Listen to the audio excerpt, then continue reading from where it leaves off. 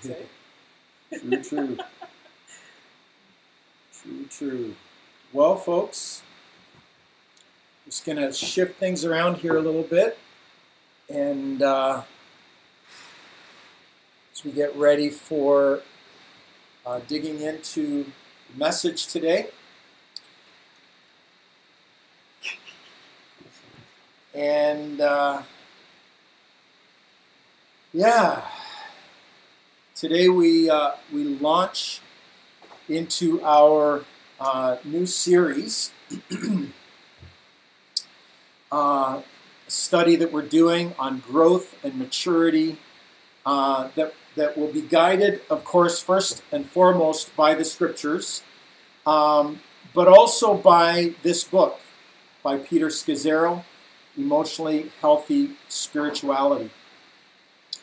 I want to be really clear this morning that we don't take our authority from any book except the scriptures. This is our authority. The Bible is sufficient for life and health and peace and all that we need to discover God and His presence and who He is.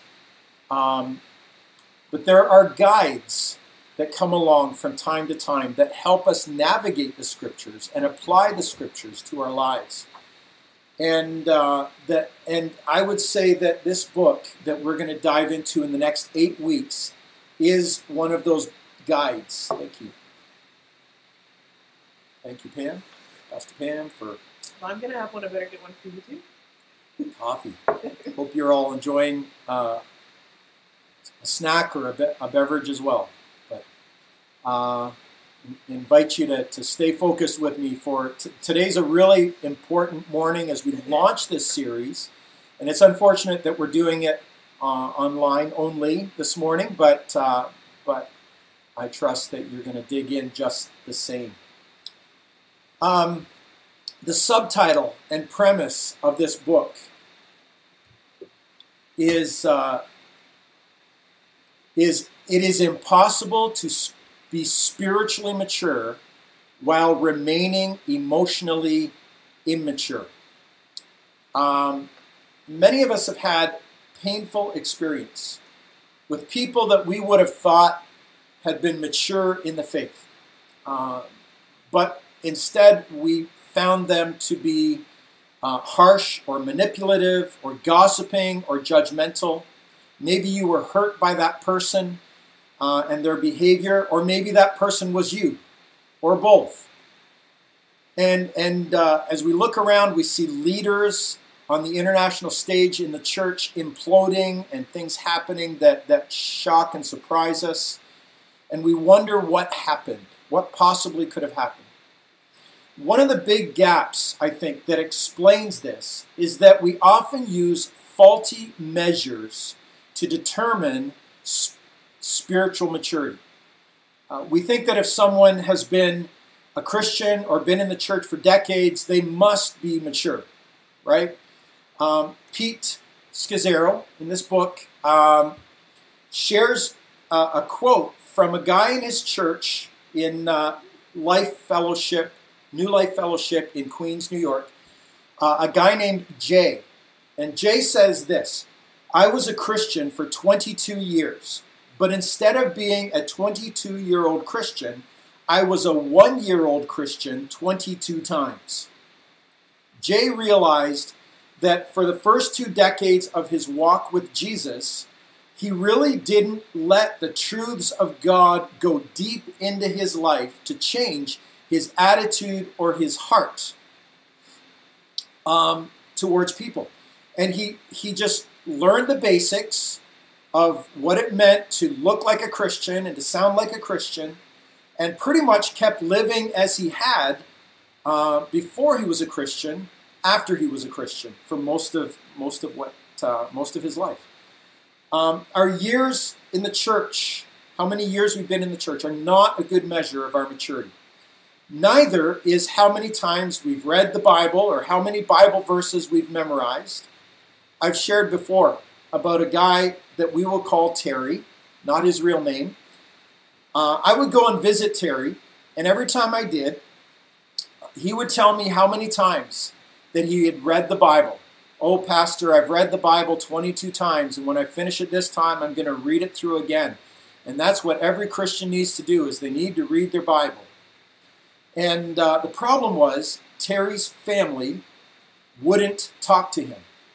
His wife and kids wanted nothing to do with him.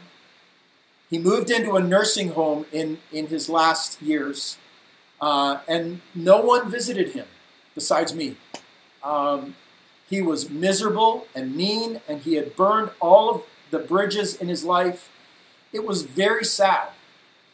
But for all of Terry's Bible reading, he was incredibly immature when it came to his ability to love the people around him.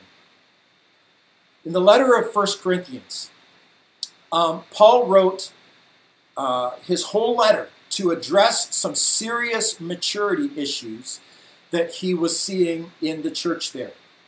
The thing is, in chapter 1, he writes this. He says, "For in him you have been enriched in every way, with all kinds of speech and with all knowledge, God thus confirming our testimony about Christ among you. Therefore you do not lack any spiritual gift as you eagerly wait for our Lord Jesus Christ to be revealed." I mean, that's a pretty amazing commendation, right? He's saying to them they had knowledge, they had eloquence in teaching, they had powerful testimonies, they were moving in all the spiritual gifts. They had it all, it seemed. But then look what he says in chapter 3. "Brothers and sisters, I could not address you as people who live by the Spirit, but as people who are still worldly, mere infants in Christ.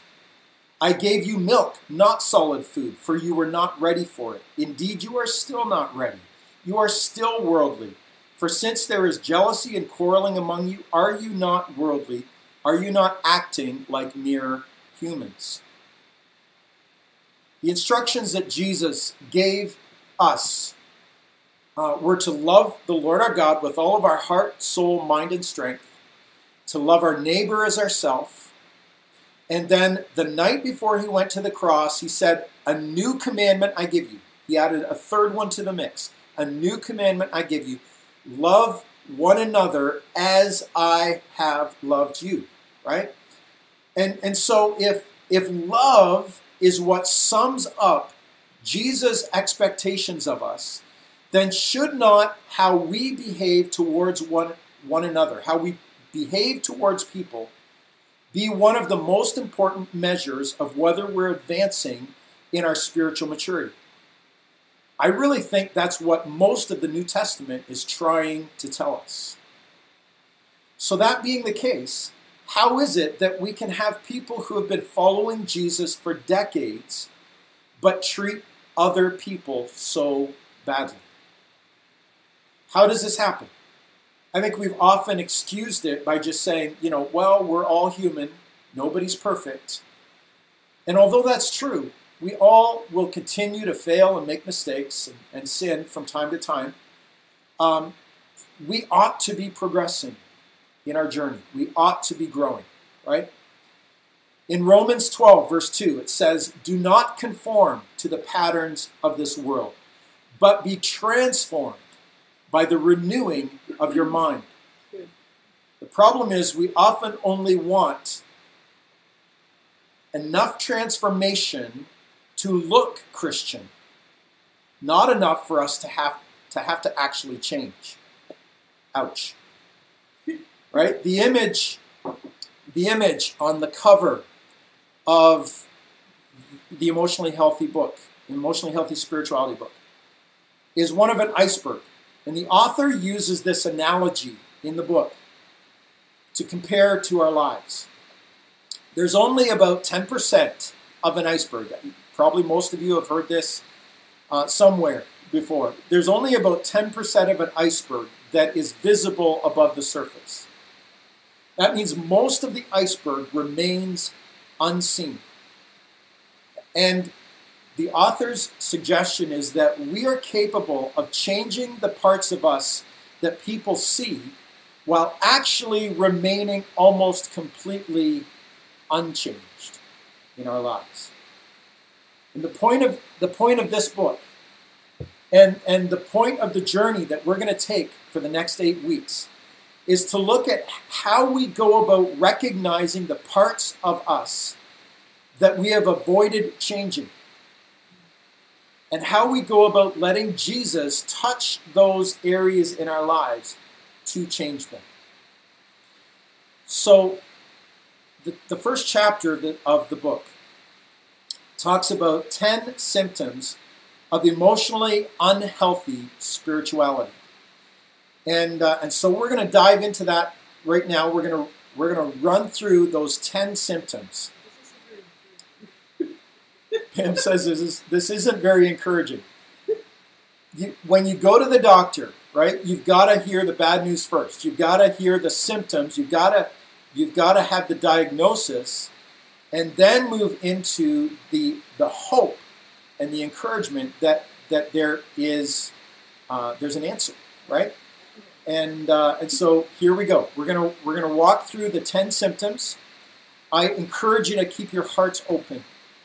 At the end of the book, there's a prayer, or at the end of this chapter in the book, there's a prayer, and it starts by saying, "God, have mercy on me." And when I read this chapter again recently, it really hit me the same way. God, have mercy on me. God, I know I have symptoms on this list that I need you to touch my heart and my life in this series. All right, so here we go. First symptom: using God to run from God. Using God to run from God. That might sound really strange, but it's doing Christian behaviors or religious behaviors or good works so we will feel good about ourselves and others will think well of us. That's one aspect of it. Or comparing our level of commitment with that of someone else's so we feel better about ourselves. Or using spiritual talk and language, churchianity, churchies, to avoid actually talking about the real me and my real heart. Using scripture out of context to justify my mistreatment of others. Or spiritually controlling or manipulating others with the God told me trump card, right? You can't argue with me because God told me this, and that settles it. And so, oftentimes to avoid letting God get through the surface into our hearts, we can put up this smoke screen of religion and godliness, and that's a problem. Second symptom is ignoring anger, sadness, and fear. We tend to categorize emotions as good emotions or bad emotions, and we feel guilty about bad emotions and either stuff them or ignore them. But really, emotions are just emotions. We may enjoy them or not enjoy them, but they are feelings that happen in our hearts.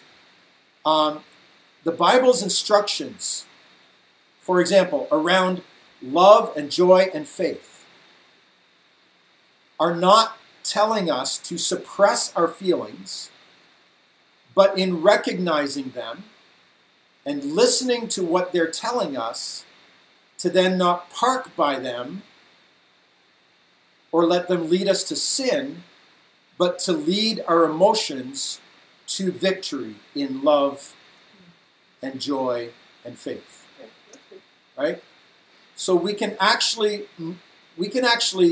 move to deeper freedom if we embrace what we're feeling and then move to deal with those feelings in a healthy way. All right?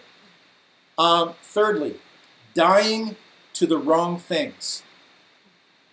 Jesus said that if we wanted to follow him, we needed to take up our cross daily and follow him. And so there is indeed a death that needs to happen to be a Christ follower. But it's a death to our worldly, fleshly, and selfish desires, and a surrendering to God's purpose for our lives. However, there are some aspects to God's purpose that he's already hardwired into your life.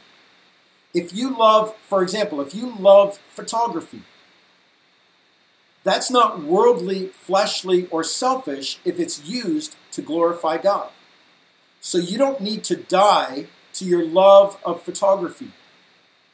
When we die to beautiful things that God has made for us, we're actually left with an empty form of living. And it's no wonder that some Christians are miserable about following Jesus because they think they have to die to all of the beautiful things in their life. Fourthly, denying the impact of the past on the present. Okay, so Paul says in Philippians chapter 3, verse 13, he says, "Forgetting what is behind and straining towards what is ahead, I press on towards the goal to win the prize for which God has called me heavenward in Christ Jesus." And some people take this verse to mean that we should never look back at our life we should never look back at how our life before Christ affects us now. We should just move forward. But it's interesting that Paul says this, forgetting what is behind and straining forward to what's ahead.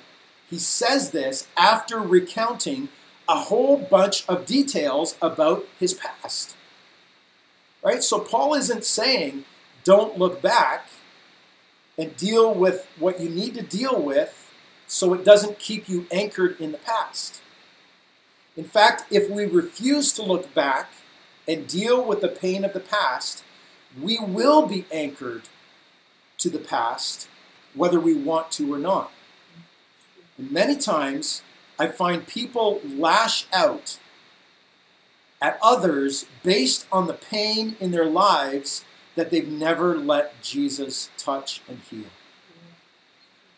All right? Number 5. Dividing life into sacred and secular. We can be really good sometimes at compartmentalizing our lives.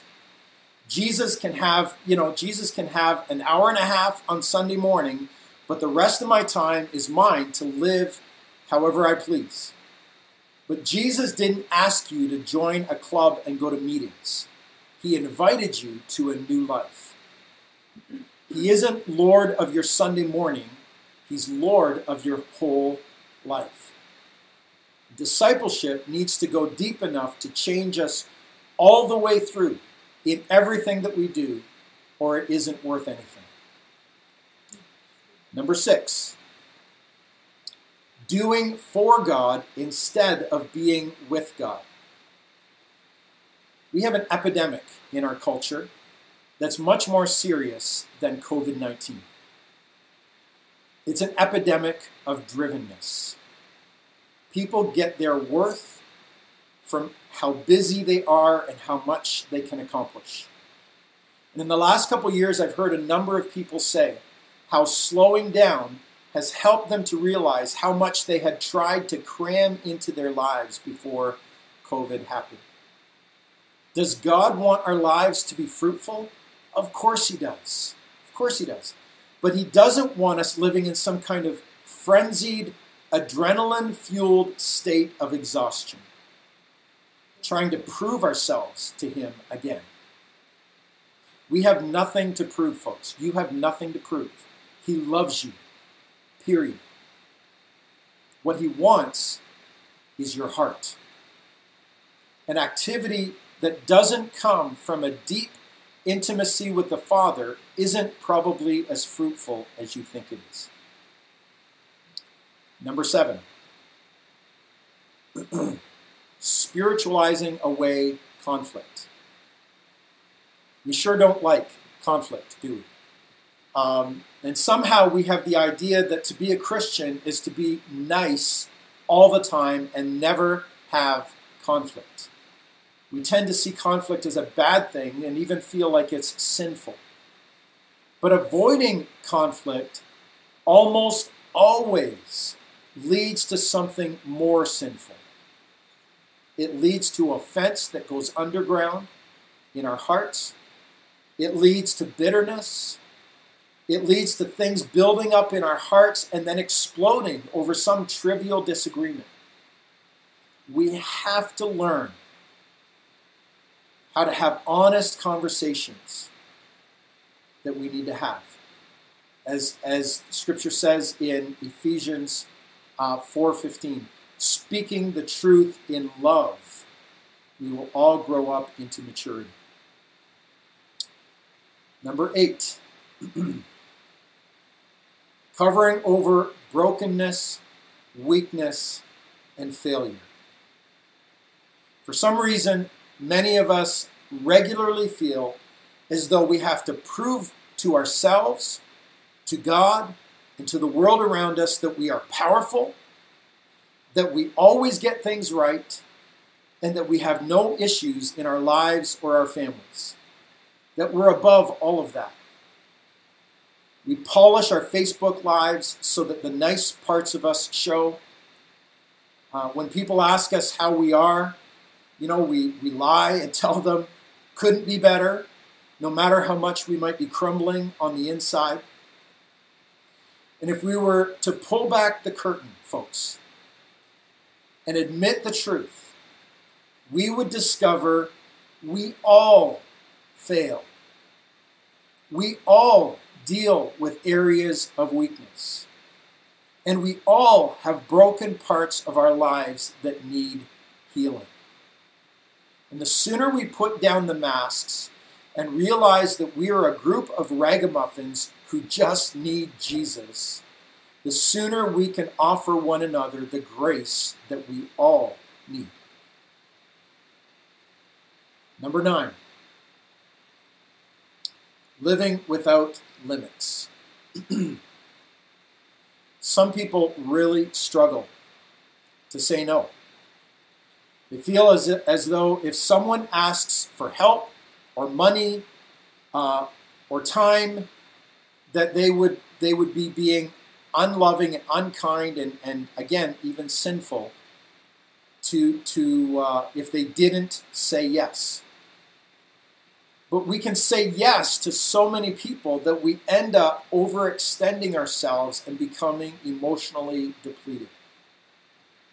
When you're on an airplane and the flight attendant is doing the rundown before takeoff, and they explain to you that if the cabin loses air pressure, that a oxygen mask will drop down in front from the ceiling in front of you, and that you are to put your mask on first before helping anyone else, right? It's good wisdom because you need to be able to be functional in order to help someone else.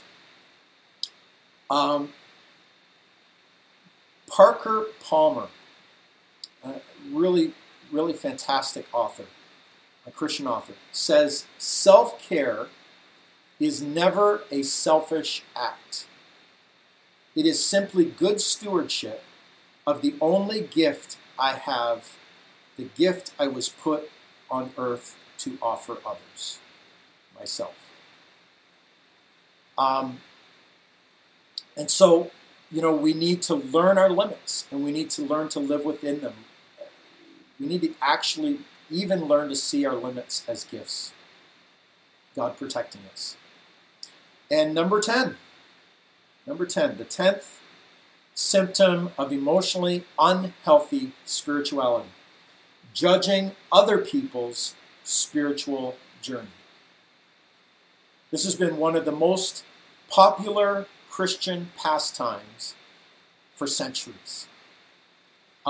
We are really good at looking at someone else's life and knowing what they should or should not be doing.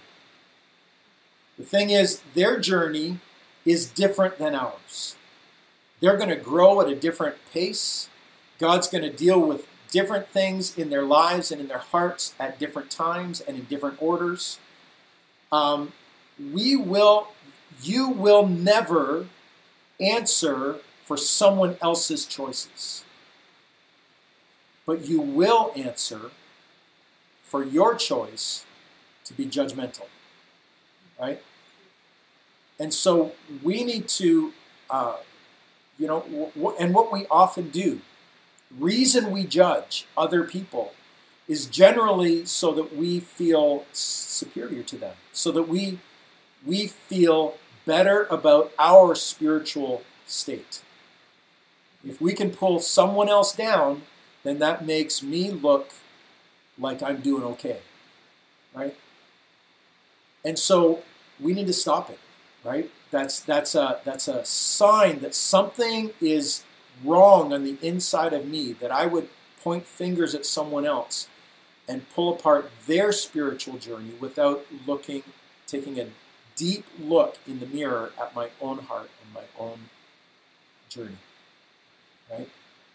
Jesus, of course, tells the hilarious story or parable of someone, trying to get a speck out of their neighbor's eye when all the while they've got a plank sticking out of their own eye.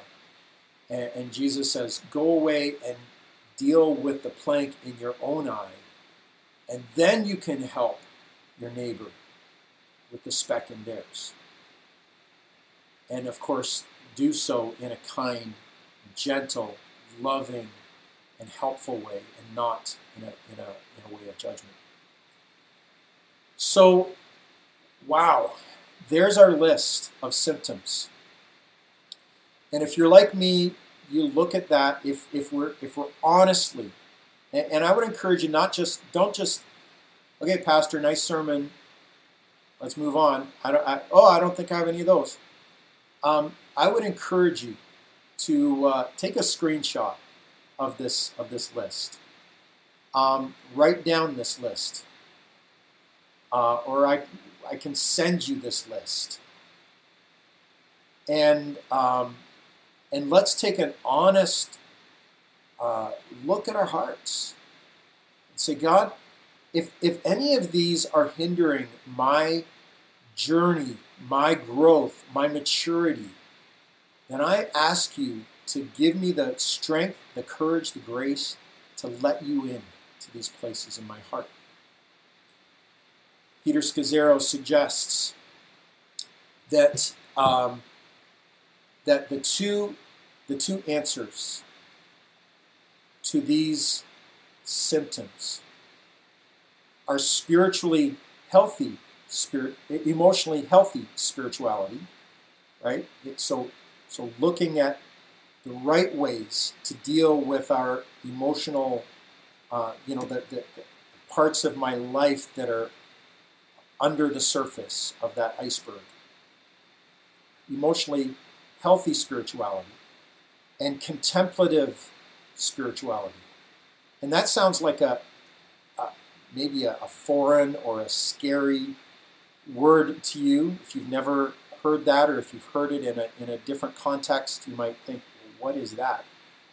But I want to suggest to you that it's simply this: slowing down in God's presence to be still enough to let Him go deep in our hearts and deal with our selfishness and rebellious parts in our heart, to let the transformation that God wants to do in our lives go deep instead of surface.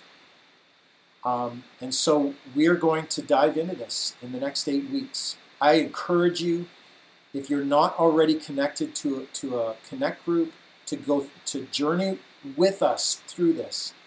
Call the office, connect with us, help us get you connected.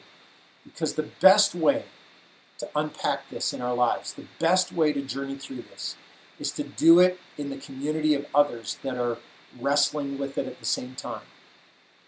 And that we could be an encouragement and a help to each other. So God bless you and I as we journey through this in the weeks to come. Thank you for joining us today. Thank you in advance for taking this journey of emotionally healthy spirituality seriously. So many of you have bought books and workbooks. So many of you have already said you've started to read the book and you're getting so much out of it. I just believe this isn't about, oh, let's just do a book. Let's do a book club, right? It's not about that.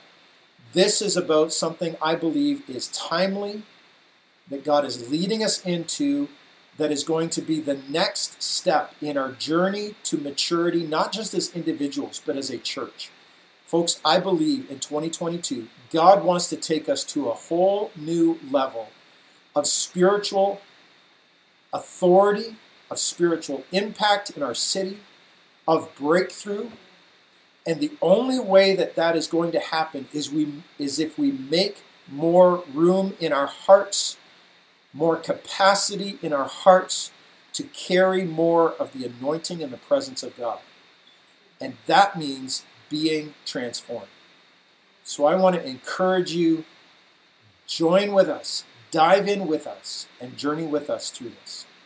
Let me pray for you and for me and for us that God would pour out His grace, His mercy, His strength on us as we journey through this. Father, I thank you for every person that's joined with me today.